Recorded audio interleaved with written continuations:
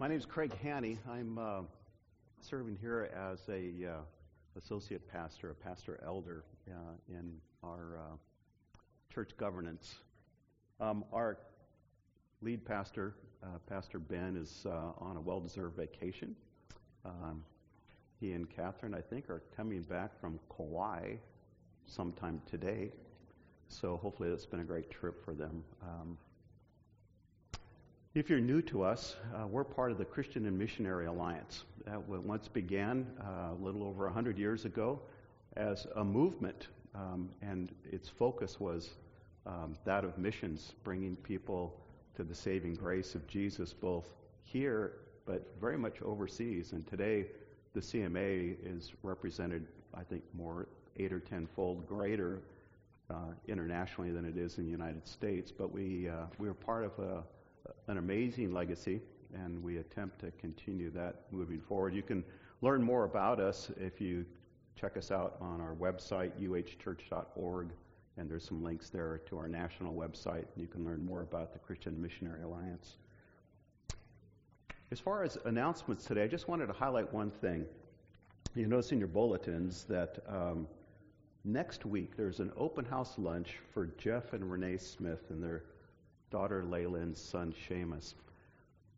Those are our missionary friends, if you will, that have come under, in part, something of the wings of our church. We're getting to share in something of their missions calling. They're being called to Zimbabwe, and the plane tickets are cut, and they're nearly on the way. And so next Sunday, they'll be coming. Jeff is going to be speaking. But I would really encourage you to, if you're able to, come to this luncheon for no other reason than to really encourage them. This is such, if you can imagine, a huge step. You know, they have been in vital parts of church ministries around the country here in the U.S., most recently moving from Houston, but feeling this profound calling of God to go and start anew, start fresh in Zimbabwe. And it's just a huge endeavor. And with 2 kids in kind of a junior high and high school state, it's a really, really big thing. So if you would consider coming, spend some time with them, just encourage them, let them know you're praying for them as they start out on this venture. And then, of course, we'll be walking with them through the days to come and periodically bringing both updates and hopefully those times when they're back in the States that we'll have the opportunity to hear and get some updates from them firsthand. So if you would consider that, look forward to that next week. I think there's an opportunity to sign up for that, and that's going to be held at Greg and Kathleen's Beth's home. So then the other thing is just, we try to do this always, but if you're visiting, there's these little hello cards in the racks in front of you there. It's just a real simple way that if you have a need that we might be able to help you with, prayer request, questions about us, if you just fill one of those out and drop it in the offering later in the service, that'd be great. We will absolutely follow up with you. You can also send questions and everything to our kind of generic church email address, info@uhchurch.org. And then there's also a link to that on the website as well. Let me just take a minute then and pray for our kids and release them to Sunday school this morning. If you'll join me with that, I appreciate it. Father, thank you for the blessing of the little people of our lives, Lord. We just pray your blessings over them as they go this morning, and a blessing over the teachers that you'll be speaking through, and help all of them understand the depth of your love for them, Lord. So we pray this in Jesus' name. Amen.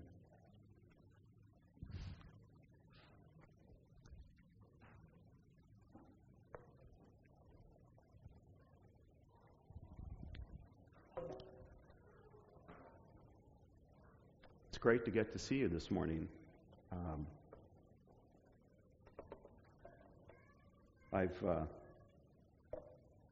been praying and wondering who it is that God would bring today. And here you are. So I'm excited. It's awesome. I think you heard from Holly. And first, let me just say thanks to Samuel and Holly for doing just an awesome job this morning. Last minute, the Hogans learned about Mark's grandfather on Friday morning. These guys had come to practice on Wednesday in preparation to lead us well today, and then for them to get that, and Mark and Lauren and little Davy were on a plane, I think, by late in the day on Friday. So in that short order, Samuel, thanks for stepping up so well, and Holly, just doing an awesome job. But here we come back to this topic. This is a two-part series that we began last week on humility. And it's a difficult subject because in and of itself, it's going to cause us to, force us to have to look at ourselves. But I, reflecting overall, just looking at and wondering, Lord, so what are you about today? And with these kind of recent changes, so you're the intention of his desire today, and it's great to see you.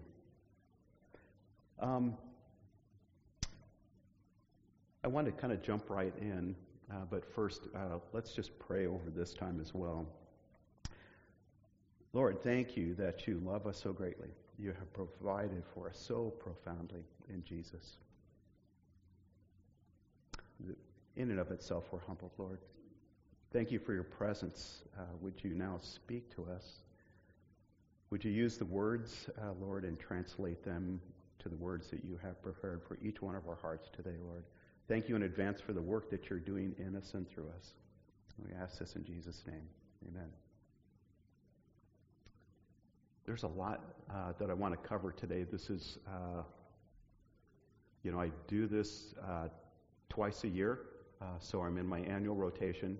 I call it this is my lifetime fire hose series because I usually pour it on with great intensity, and then you're relieved, and we come back and we'll do this again next year probably. So this is sermon number 4 in the fire hose series, and so needless to say, I've got a lot that I want to cover today, and then some special things that will happen today as well. But let me begin with a little bit of review for those of you that weren't here last week and give you a sense and hopefully catch us up so that we can kind of launch and pick up from there. So just in quick summary, everything begins and ends with God, right? And I think that it is humility that understands that reality, the centrality of the person of God himself. You recall from last week, I kind of put forward what I thought was a biblically strong definition for humility, and I'll read that again. The habitual frame of mind of a child of God is that of one who feels not only that he owes all his natural gifts, etc., to God, but he's been the object of undeserving redeeming love, and who regards himself as being not his own, but God's in Christ.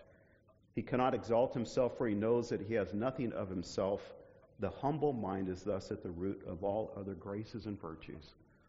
That was written by W.L. Walker in 1915 for the International Standard Bible Encyclopedia, but he grasped that well, and if you think about it, that was much of the words and the meaning of what we were singing in worship.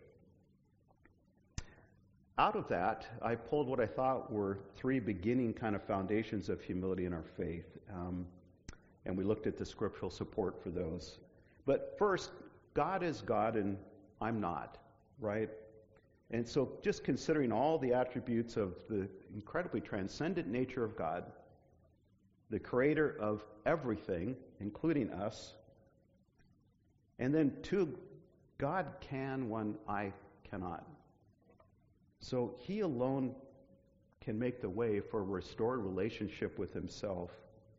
Last week we faced the reality of our utterly helpless state, our inability to change our condition before him, really our self-inflicted death sentence from our own sin, a rebellion against God.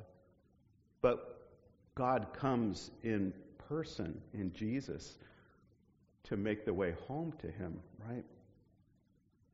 And then 3, God's way is the only way. There's no workaround, and my option then is to accept this gift in Jesus or to reject it. And so in my mind, as we embrace these 3 very beginning foundations of humility, it results in a posture before God, a humble posture before him. And that in turn prepares us to receive from him. And so I think by its very nature, that posture of humility can't help but change our priorities. What's most important? And our concerns begin to shift to things like, what does God think? What does God care about? What is God's will? Who am I to him? What does he want from me? How has he and is he communicating to me? And then we looked at Philippians chapter 2, kind of the seminal passage that we often look to on humility. And in those first 4 verses, we struggled with what Paul puts forward as kind of this if-then equation. You recall the language, if you have any encouragement from being united with Christ, if any comfort from his love, if any fellowship with the Spirit, if any tenderness and compassion, then make my joy complete by being like-minded, having the same love, being one in spirit and purpose. Do nothing out of selfish ambition or vain conceit, but in humility consider others better than yourself. Each of you should look not only to your own interests, but also to the interests of others. And so that forced us to this question of, because Paul is describing our experience here with Jesus through the Spirit. Is our experience with Jesus through the Holy Spirit sufficiently powerful that it would motivate us to personally embrace that reality, to make that true in our lives as he described it, so that the same unity in the Spirit, the same love of Jesus, to remove our self-centeredness and actually consider the welfare of others over our own, that would be a reality of our daily lives. You know, we kind of came to the challenging conclusion in part that for some we'd have to admit that we don't really see that to be true of our lives, or we may see progress towards that end. But I think for most of us we'd have to own the fact that there's what I would call a significant gap to God's goal in that regard. And so my kind of diagnosis and what I put forward to you then was that I think collectively we have, at some greater or lesser extent, a lordship issue.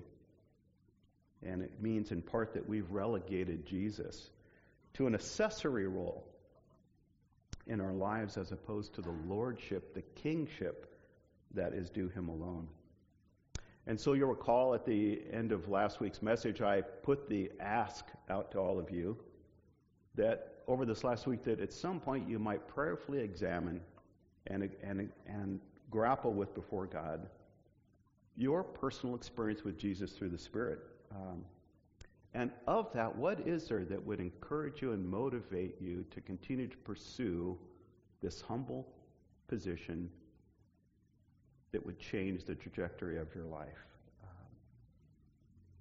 What would motivate you to grow in humility, in unity, and love?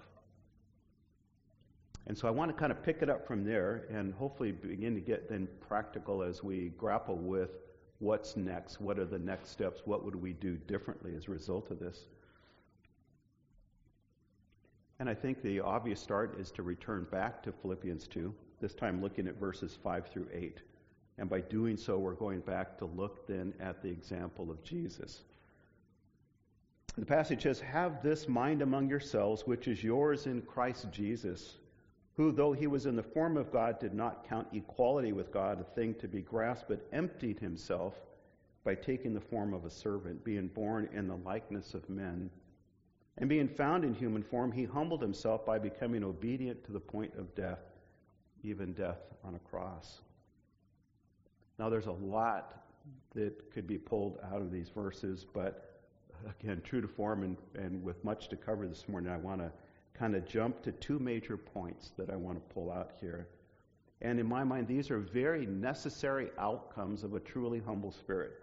There's no getting around these. Humility would be false if these were not evident and true. And Jesus fully embodies these. And the first one is that clearly here, Jesus is fully submitted to the authority of the Father. The verse goes on there, who though he was in the form of God, did not count equality with God a thing to be grasped. And Jesus is consistent in his description of his relationship to his Father all through the gospel accounts, right? One passage I pulled out among many was John 8:28 and 29. So when you've lifted up the Son of Man, then you will know that I am he, and that I do nothing on my own authority, but speak just as the Father taught me. And he who sent me is with me. He has not left me alone, for I always do the things that are pleasing to him. So the ability to wholeheartedly be under authority, first to God, and in our setting today, then to God's established authority, it's a vital element in posture of humility. I had originally planned, as I was looking towards these 2 Sundays, to speak last week on humility and this week on biblical leadership, something that as a church and almost every church needs to grow in their understanding of. And I would just call out, this is a vital element that you as a church, as you consider leaders in the future, you look for those that can submit themselves to the authority of both God and others. It's a deal buster if that's not in place, and I can share with you many horror stories of how that works out and what that looks like if you put leaders in place and empower people that are not in proper submission. So Jesus is our example. Stepping it up, stepping back, one big step to get clarity of that.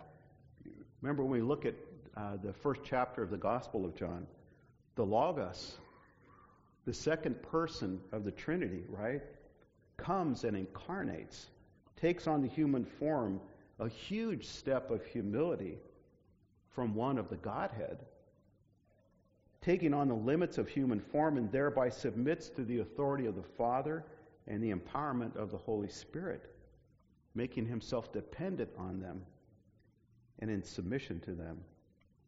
And so in doing so, Jesus becomes our legitimate example. He's a true example to us who share his form. And then second, the other thing to pull out of this Philippians passage in verse 8, we see that being found in human form, he humbled himself by becoming obedient to the point of death, even death on a cross.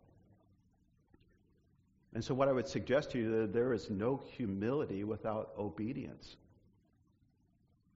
And Jesus demonstrates this, of course, all the way to his crucifixion, right?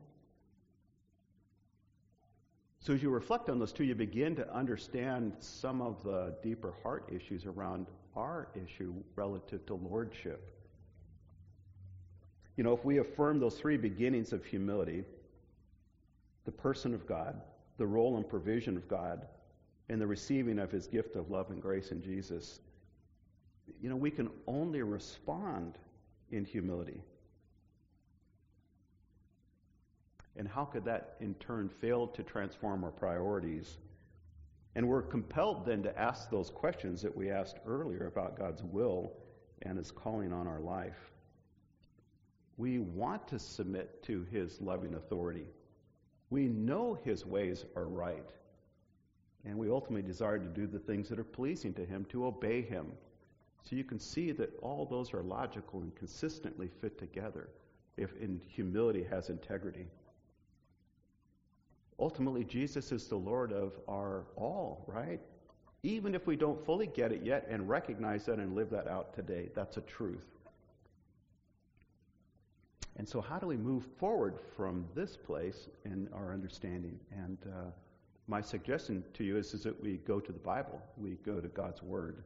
Because God's been speaking and revealing himself to us for a very long time through his Word. Paul Tripp, a really well-known pastor, author, and conference speaker, says, "The God who designed you to be a thinker is the same God who inspired the writers of the Old and New Testaments to pen his truths. God hardwired us to view life through an interpretive grid, and he also gave us his Word to shape that grid. The Bible is a book filled with doctrine that defines what is good, right, and true. And a loving Creator gave it to his dependent creature, us, so that they would know how to properly make sense out of life.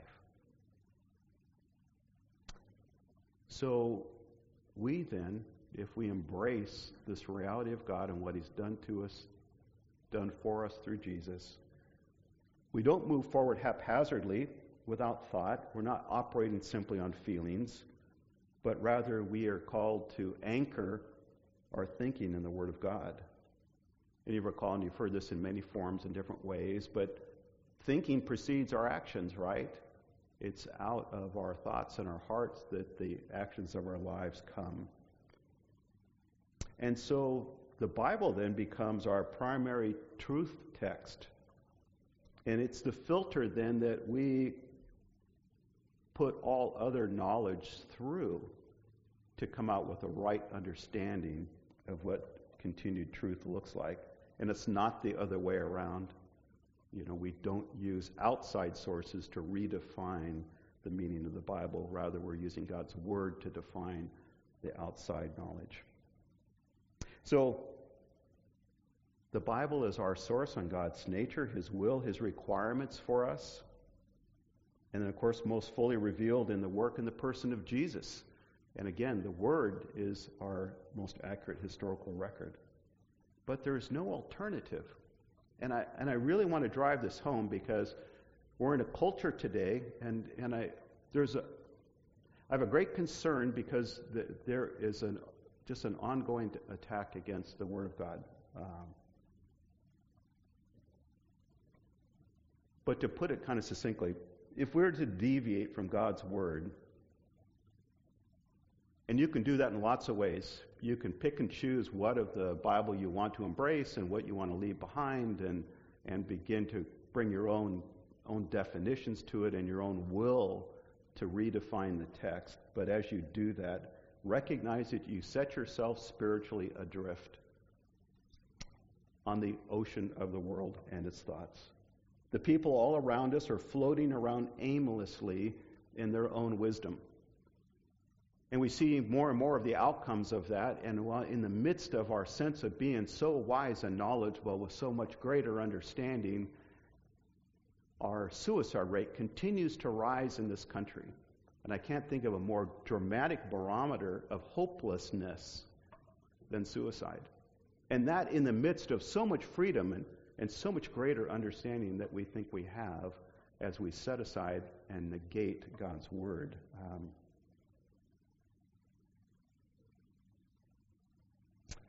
Simply put, there is no redemption to be found in our ways of pride. Rather, God calls us to choose to humbly submit to the authority of His Word, empowered and written by the Holy Spirit, right? And that commitment in and of itself is a commitment of submission, right? That's an act of submission to the authority of God, the very thing that humility calls us to be and do. Then likewise, we humbly strive to be obedient to God's Word, right? We're not just reading it for knowledge, but we're seeking it for the guidance and the truth that it brings to all of our life, and we're applying it, even when we don't fully get it. We have this act of obedience, of wanting to please the one who has done so much for us. So, as we gather together this morning and I look across at each of you, we would all heartily affirm, I think, those statements. But it's a real different challenge, my sense, is when we step out of these doors into the world around us. And we're not in Kansas anymore, right, Toto? We're not on neutral ground, but rather we've entered a battleground. The world and its systems out there are under the temporary control of Satan. So there's much more going on than appears at the visible surface of what we can see and touch and feel. But I alert you to this, and I want to raise this. It's common, as we look across the world, in ignorance, oftentimes you'll hear people attempting to redefine Jesus by separating from biblical truth. That's the only way they can do that. And of course, it's really impossible because the biblical record is the truth of Jesus. But when we look at that, we find even within Scripture, Jesus fully affirms at the time of his beginning ministry on earth, the Old Testament was in place, and we have scriptural references that affirm that Jesus viewed that as God's holy word, right? A couple of passages. Matthew 5:17 and 20, Jesus declared that he's come to fulfill the law and the prophets, down to the littlest jot of the pen, not to abolish it. Again, in Luke 24:44, Jesus, when resurrected form, is appearing to the disciples, and he declares to them that everything written in the law, the prophets, and the Psalms must be fulfilled. Everything. And I don't have time to kind of go through and work out and build out our theology around the truth of God's Word. But you get it, and the biblical record shows Jesus as at the state of the Word at that time, fully affirmed that as that of God. He goes on, even speaking to his half-brothers, the world cannot hate you, but it hates me because I testify about it that its works are evil. So we see throughout the Gospels that Jesus is applying the truth of the Word, and it results in his crucifixion. But yet that is, of course, the culmination of the Father and the Son and the Spirit's collective redemptive plan, right? But throughout history, the Bible has been under constant attack because of this truth claim and the power that it holds, and it can't be pushed down and destroyed. But even today, and I don't know a lot of details about this, but I understand that the Bible is a regular entry in like the top 10 books that people want to see banned. And that's been a standing place for the Bible for a long time.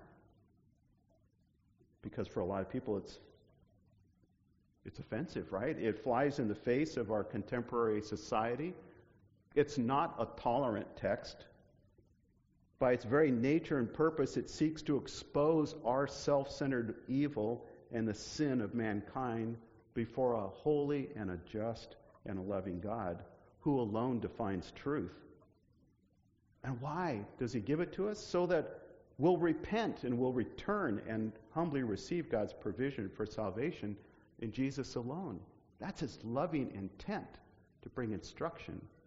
But rather we would rather redefine truth, deny God's word, and in a sense convince us that our sin is normative and it's okay. And so we actually nullify the need for Jesus to even come because we're all good, right? We got it all together.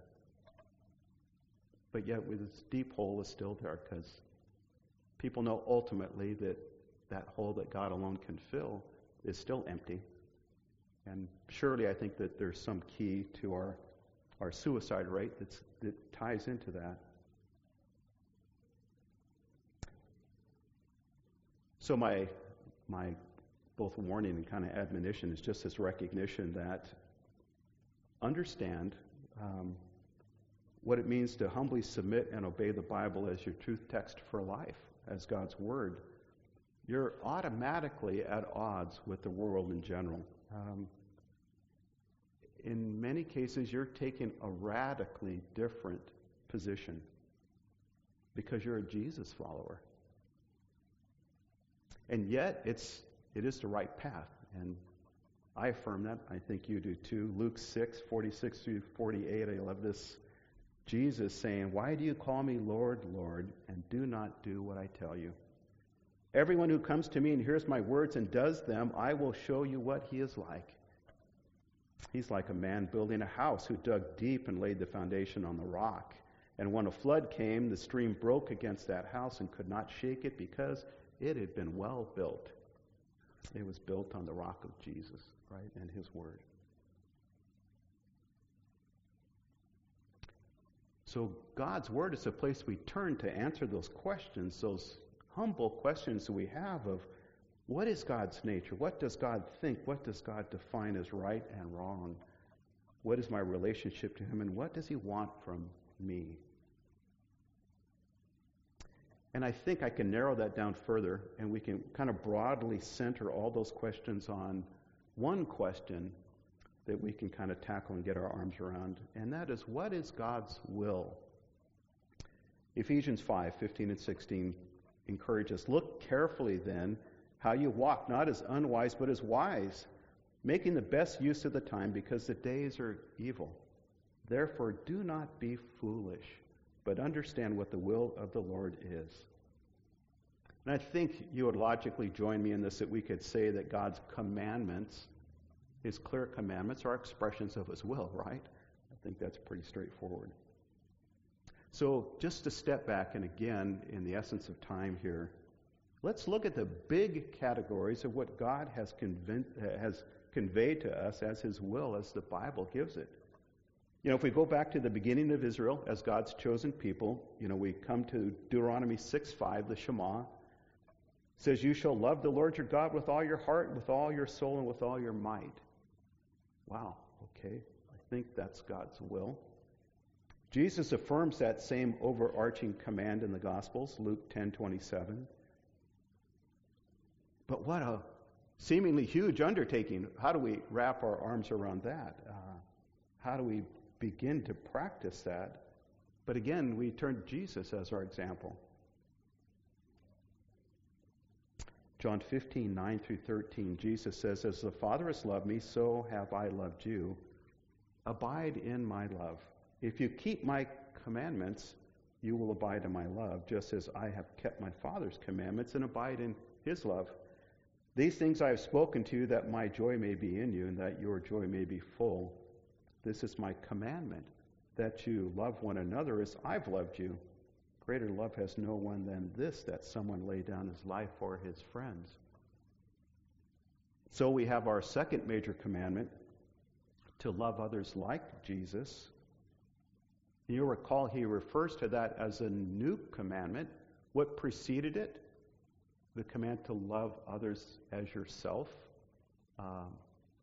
And I would submit to you that this is a substantial step up as we consider what it looks like to love others like Jesus loves them. But Paul summarizes this too in Galatians 5:13, but through love serve one another, for the whole law, all of God's commands are really fulfilled in one word: you shall love your neighbor as yourself. So we could almost say that being obedient to these two commandments would lead us to the full will of God, more than likely if we could really understand the fullness of what that meant. In 1 Corinthians 13:4 through 8, the classic passage on love describes the nature of what this love looks like, whether our object is God or others. But it's self-sacrificing in nature, right? It's characterized by self-sacrificing patience and kindness and humility, justice, truth, perseverance, faith, and hope. And the question, do we take those passages seriously? Is that anything that we attempt to grapple with? But just to continue this kind of journey of understanding, let's just jump out to one of the sweeping passages that can kind of categorize a lot of what we would say is God's will for us, something of an overview, if you will, of what it looks like to be part of the believing community. Which, by the way, in community is the only way that you can learn to love others like Jesus does. There's no option. There's no alternative. And so anything that you find in your life that's breaking you away from community is probably working against God's will in your life being lived out and growing in you as he would have. So Colossians 3:12 through 17, kind of a big passage here, but put on then as God's chosen ones, holy and beloved, compassionate hearts, kindness, humility, meekness, patience, bearing with one another, and if one has a complaint against another, forgiving each other as the Lord's forgiven you. So you also must forgive, and above all these put on love, which binds everything together in perfect harmony, and let the peace of Christ rule in your hearts, to which indeed you were called in one body. And be thankful. Let the word of Christ dwell in you richly, teaching and admonishing one another in all wisdom, singing psalms and hymns and spiritual songs, with thankfulness in your hearts to God. And whatever you do in word or deed, do everything in the name of the Lord Jesus, giving thanks to God the Father through him. And then to add to this, we also have this major command, right, to join God on his mission, our co-mission with him, right? Matthew 28, go therefore, make disciples of all nations, baptizing them in the name of the Father and the Son and the Holy Spirit, teaching them to observe all that I've commanded you. And we could continue to go on expanding the details of these broad callings on our lives as Jesus followers. But it begins to clarify when we ask ourselves, what's God's will? He is communicating it, and he's communicated in detail. And the question becomes, are we grappling with that? Are we engaging? Are we seeking his guidance in the midst of that? But what I've covered so far is sufficient to make the point. And let me begin to make some summary points at this point. I hope you see in the whole that God's will for us is contrary to our self-centeredness. It's contrary to our pride. So from a posture of humility, as we rightly seek to submit to God's authority and obey his will for us, we quickly find, and any of you that have walked with Jesus for any length of time know that we can't do his will on our own. We find very quickly that we're utterly dependent on him to do his will. So we seek him for his help, right? Our active role begins with seeking him through what? Through his word, through prayer. And I can tell you that that's where the Holy Spirit meets us in those initial steps of faith, humility, expressing itself in submitting to his authority, and desiring to be obedient. The Spirit meets us in that place. Those are actions of humility on our part.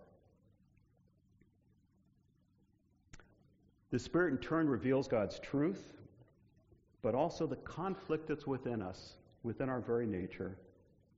He shows us the things that needs to change, right? The brokenness that's in every one of us that he wants to heal. The idols of our lives that need to be destroyed, that are standing between us and God. Sin that we're protecting and perpetuating that we need to repent from.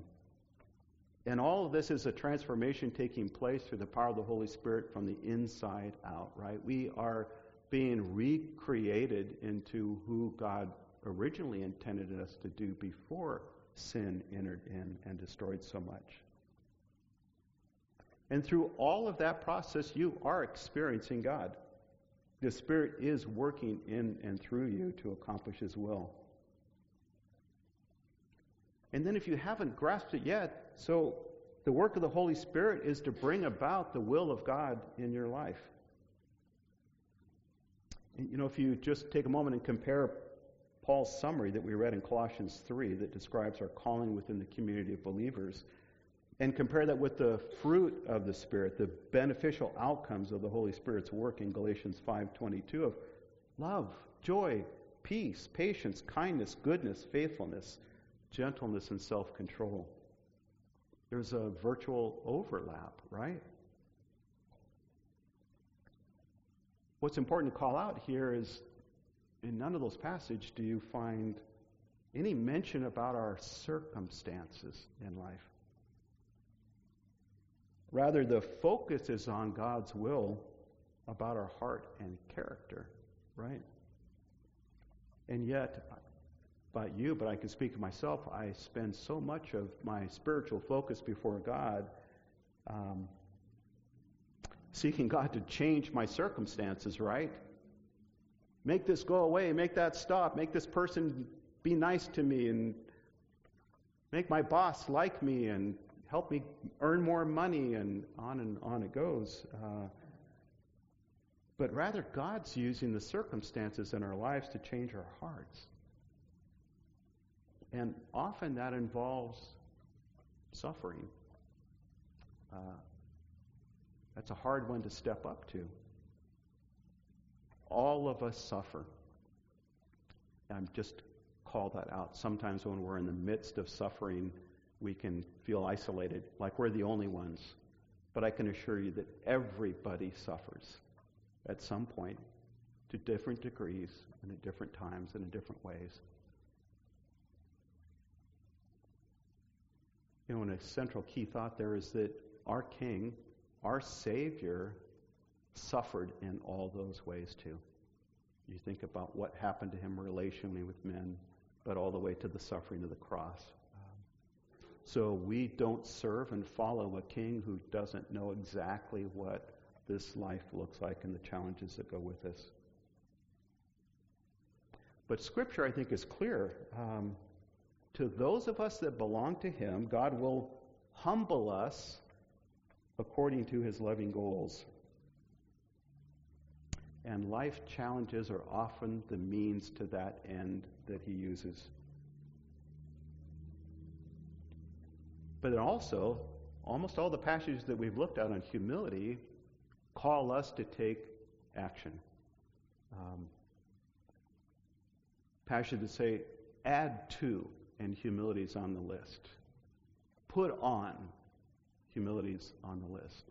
Or flat out, humble yourselves, is the dominant instruction of Scripture. And that, of course, we need the enabling of the Holy Spirit, but there's a step on our part, as opposed to praying for humility, and you certainly can do that. If you're praying, God, humble me, and based on what I've just told you, what is that path going to probably look like? That I call that the 2x4 upside the head, kind of, because oftentimes if it were clear to me and I understood, then I could repent and I could change and move forward. But oftentimes, and I can testify even in the few weeks leading up to the preparation of this message, how many times God painfully and really in embarrassing ways revealed how proud I am and the areas that I still have so far to go and grow in. And so that there is that path, and probably it's going to be part of all of our. But the other side of this is that you can take a proactive approach. You can take serious his word. You can give it the priority that it deserves. And you can grapple with, together, us in community, what does it look like to love one another? What does sacrificial patience look like? And I think that's one of the great callings and objectives that God has for us in this, because in my mind, that's the reality check when we come into community. It's so easy to drop into a mindset of me and Jesus against the world. We have got it together. Everything is great. It's everyone else who screwed up. And if they would just get their act together, everything would be great. And of course, that's just blind ignorance. And I had shared my walk in 41 years of marriage with Darlene as of Monday, that I know when she's upset with me. At least at this point, I've learned that there's something about this. It's about me, and invariably, it's a pride-based issue. And so she becomes a great barometer to me to help that God has used her to help expose the pride in my life.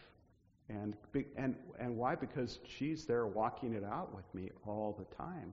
She sees with great clarity what I'm blind to. So a point being here is our pride, our self-centeredness can trap us in these vicious cycles of seeking personal glory and personal pleasure. And humility breaks us free of that cycle through the work of the Holy Spirit. Humility then is part of that path to freedom in Christ. Andrew Murray, a contemporary and a friend of A.B. Simpson, the founder of the Christian and Missionary Alliance, and Simpson would do spiritual conferences together where Andrew Murray was one of his speakers. Andrew Murray, a little background, a pastor in South Africa who found a way to leverage the reduced costs of printing, and he was a prolific writer of small spiritual books that he could give his congregants, who were primarily farmers. During the farming and the harvest seasons, he could get the Word of God into their hands as they're driving their tractors, so that he can continue to encourage and speak into their lives. And today there are lots of kind of compendiums, collections of Murray's writings, and they're profound, and I would just encourage you. He's probably one of the better writers with a deep, deep understanding around this issue of humility. He's just a real go-to. But, he says here, as long as we take glory from one another, as long as we seek and love and jealously guard the glory of this life, the honor and the reputation that come from men, we do not seek and cannot receive the glory that comes from God. Pride renders faith impossible. Humility makes the soul fear that it would dishonor him by not trusting him wholly. So as we grow in trust and gain freedom from our sin and the idolatry of the favor of people around us, and we truly live for an audience of one, Jesus, there is great freedom in that place. I want to take a little break here and invite up a new friend of Darlene and mine, Bailey Renner. And Bailey has taken an enormous, courageous step in coming and sharing with us this morning. This is not an easy thing for her to do. Let me get you up.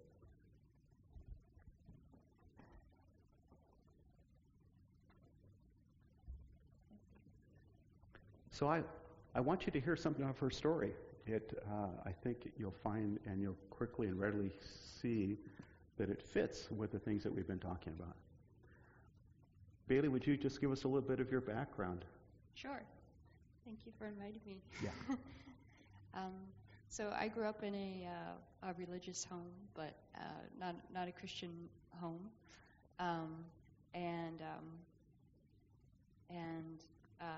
When I was in my early 20s, let's see, I guess I should go back. I got a little nervous when I came up here. It's a scary group, I know.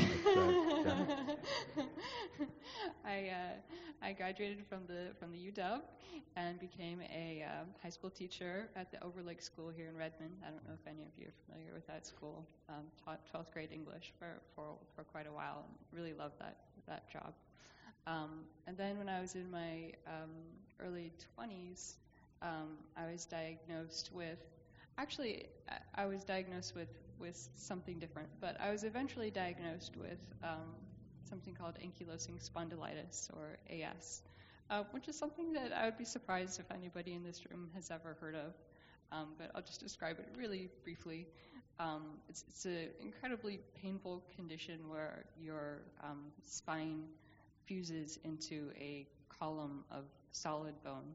So you start losing your mobility and your ability to walk and move and bend and twist and things like that. Mm-hmm. It starts at the bottom of your spine, which is sort of where mine's at now, but eventually it goes up into your neck too.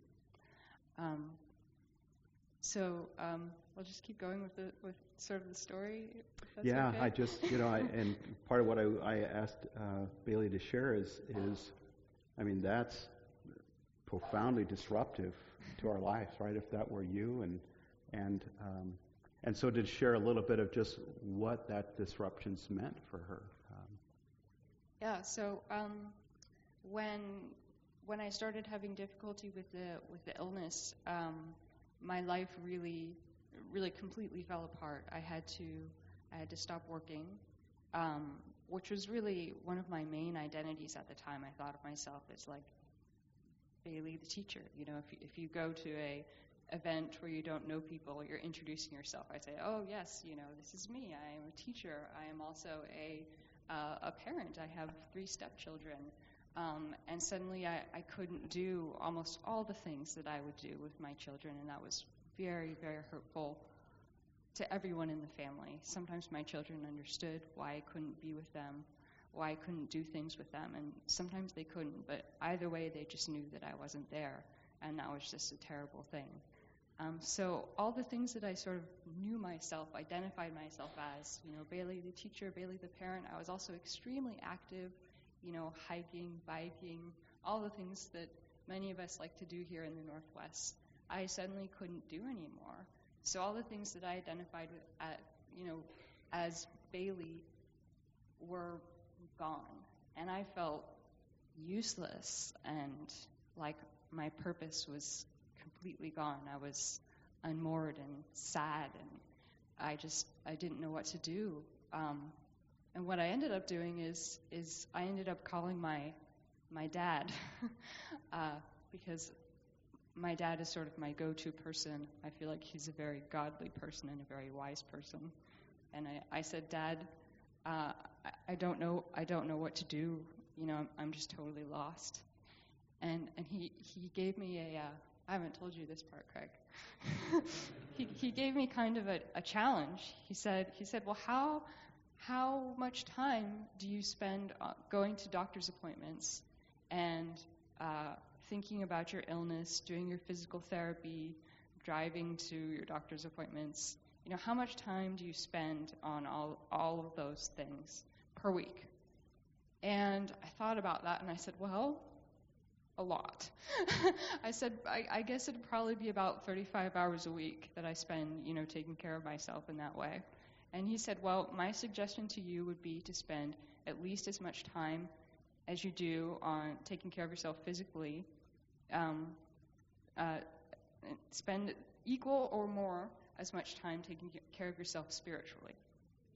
And I said, 35 hours? I said, how am I going to spend 35 hours, on spiritual matters? That seemed impossible to me at the time, that I could spend 35 hours per week, praying or reading the Bible, or I didn't know how I was ever going. Plus, I didn't even think I could have the energy. I said, Dad, if I had the energy to do, 35 hours of what I'm doing now plus 35 extra hours of something, I could have a full-time job. I could go back to work. So I didn't know if this would work, but I thought it was an interesting challenge. And I actually opened up the Bible to Philippians because it was a nice short book.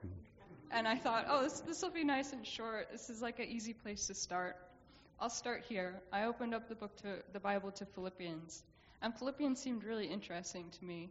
It had so many interesting, great things to say. Rejoice in the Lord always. I was like, come on. I don't know. I'm having a really hard time with this, God. Always right now. I'm in such pain. And be anxious for nothing. I was so anxious about the future for my family. But I really loved what it was saying. And I can't say that I really understood it. And so what I ended up doing was going to the beginning of the Bible. I thought I better start at the beginning because I don't really understand it from the middle. And I ended up reading the whole thing. 35 hours per week. I ended up spending more sometimes, but that's a lot of time for reading and reflection and praying. And what I found was something utterly transformative. What I found was Jesus. I had never known Jesus before. I sort of knew, baby in the manger story and resurrection story and some miracles in the middle.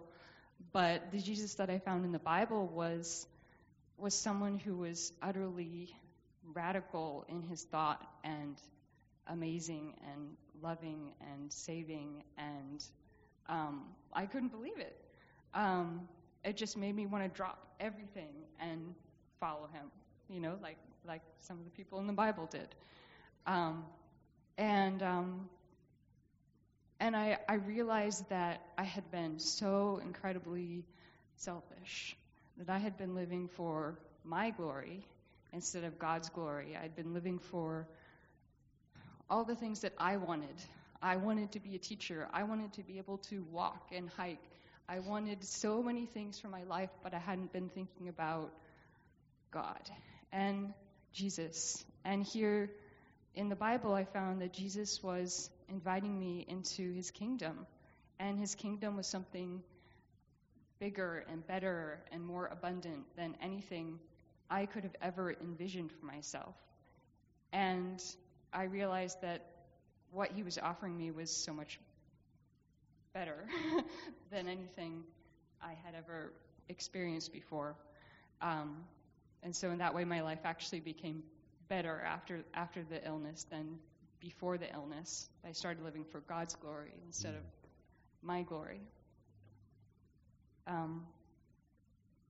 think also just going through a lot of suffering helps me understand other people's suffering, and I think that helps me love people better, which I know is something Jesus wants me to do, and I'm grateful for that experience. So, thank you. Thank you. Yeah.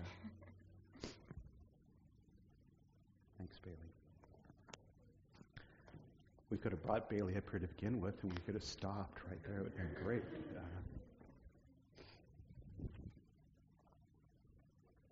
What I hope you see, though, is not unlike us. All of us have shared something of Bailey's story, but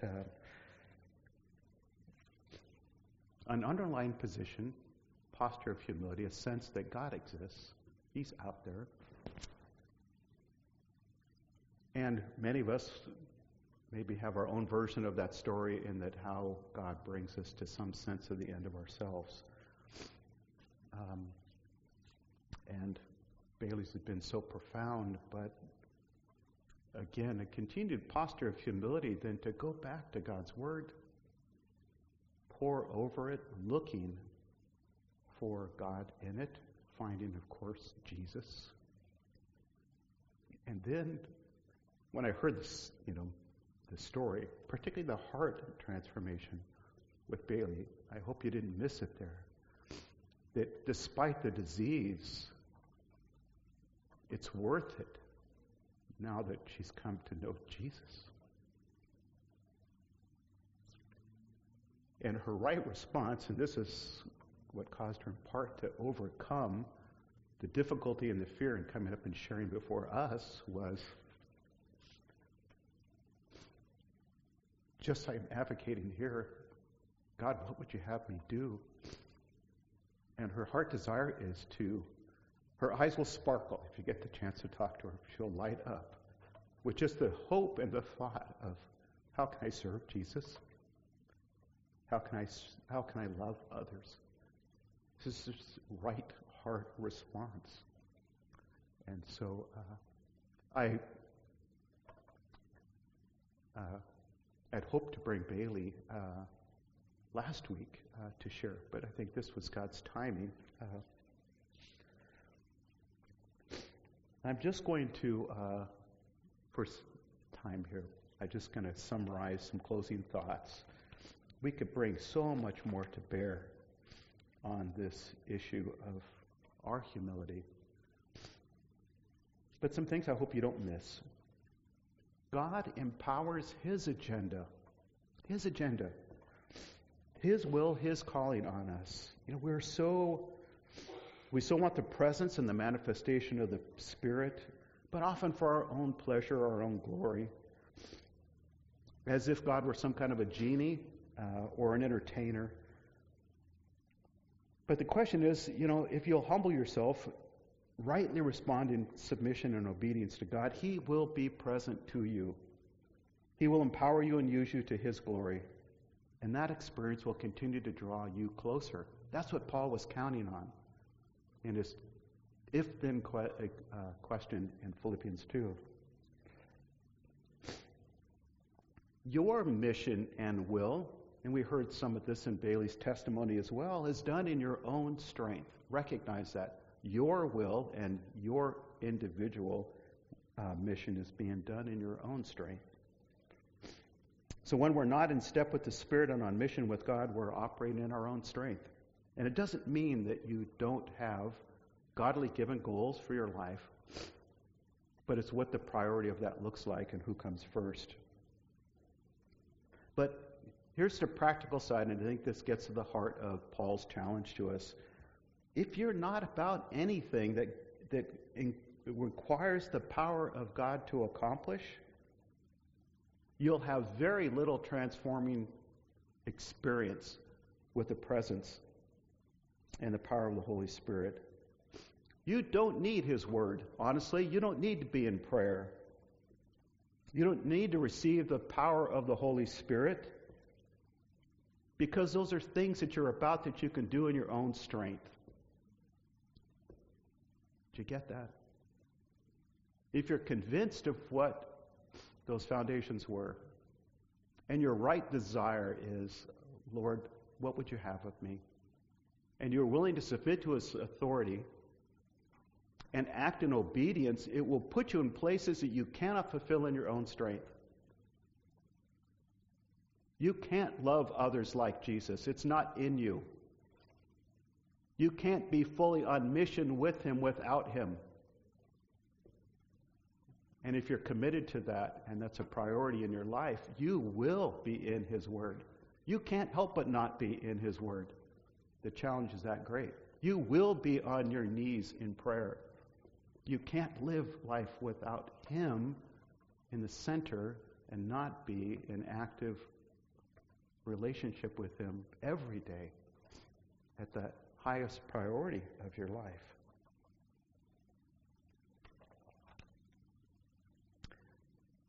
There's great power in humility. We tend to think of meekness and, if anything, that from a worldly view, a lack of power. But there couldn't be more power than humility, because humility places you in the center of God's will. What better place is there to be, and what will God empower other than His will in your life? There's no more powerful place to be in than in that humble position with God.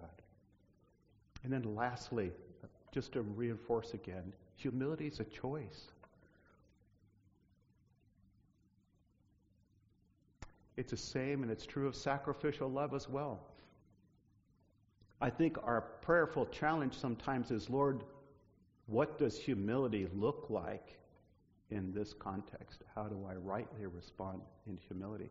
More often than not, I think we know, but it requires great trust on our part, because it'll put us in positions where it will appear that we've lost all power and influence to humble ourselves and submit to authority.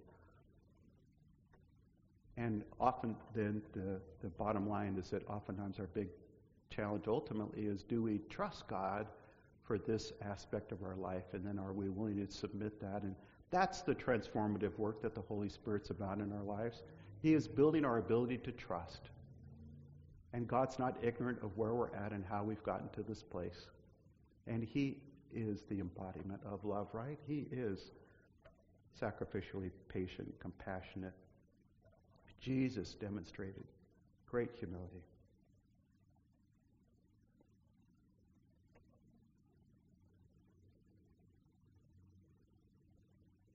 So, just as a final question, has the Spirit been speaking to you today? Is there some place that He's brought in your sense of thinking, your heart, a place to humble yourself? Is it maybe time to take His will and His ways seriously, to cooperate with the work of the Holy Spirit to bring about those things in your life? But what's the specific next things that He's calling you to be about? Have Samuel and Holly come back up and lead us in a closing set in worship. At this time, we look at this as our response time. We'll be taking an offering. And if you're visiting with us today, don't feel compelled to give. That's not the point. We have a faithful community here. But if you're feeling led to give, then give, by all means. Communion is available both in the front and the back. This is a step of humility. Jesus asks us to examine our hearts as we reflect on the great price that He has paid and our contribution to the need for that. And then lastly, as Holly and Samuel lead us so well in worship, worship is an act of humility too. To let go of your sense of personal presence and reputation and wholeheartedly worship God. So, invite you to come as you feel led, and then we'll have one last closing thought. Despite all of the challenges of his circumstances, he kept coming back to the faithfulness and the steadfast love of God. And it's the same calling on us today, only we know the big story. We know God's redemptive story. The King that we serve, the Jesus that we follow, has given his all in order to redeem us and bring us into his family. That's who we serve and who we follow. If you're hearing any kind of condemning voice, that's not of him. He knows who you are and where you're at, and he wants to just draw you closer to himself and reveal how much he loves you and how right his ways are for you if you will come with him, humble yourself. So, go in peace, go in the love of the Father, the grace of the Lord Jesus, and the fellowship of the Holy Spirit as you go today. Have a great day. Thanks for coming.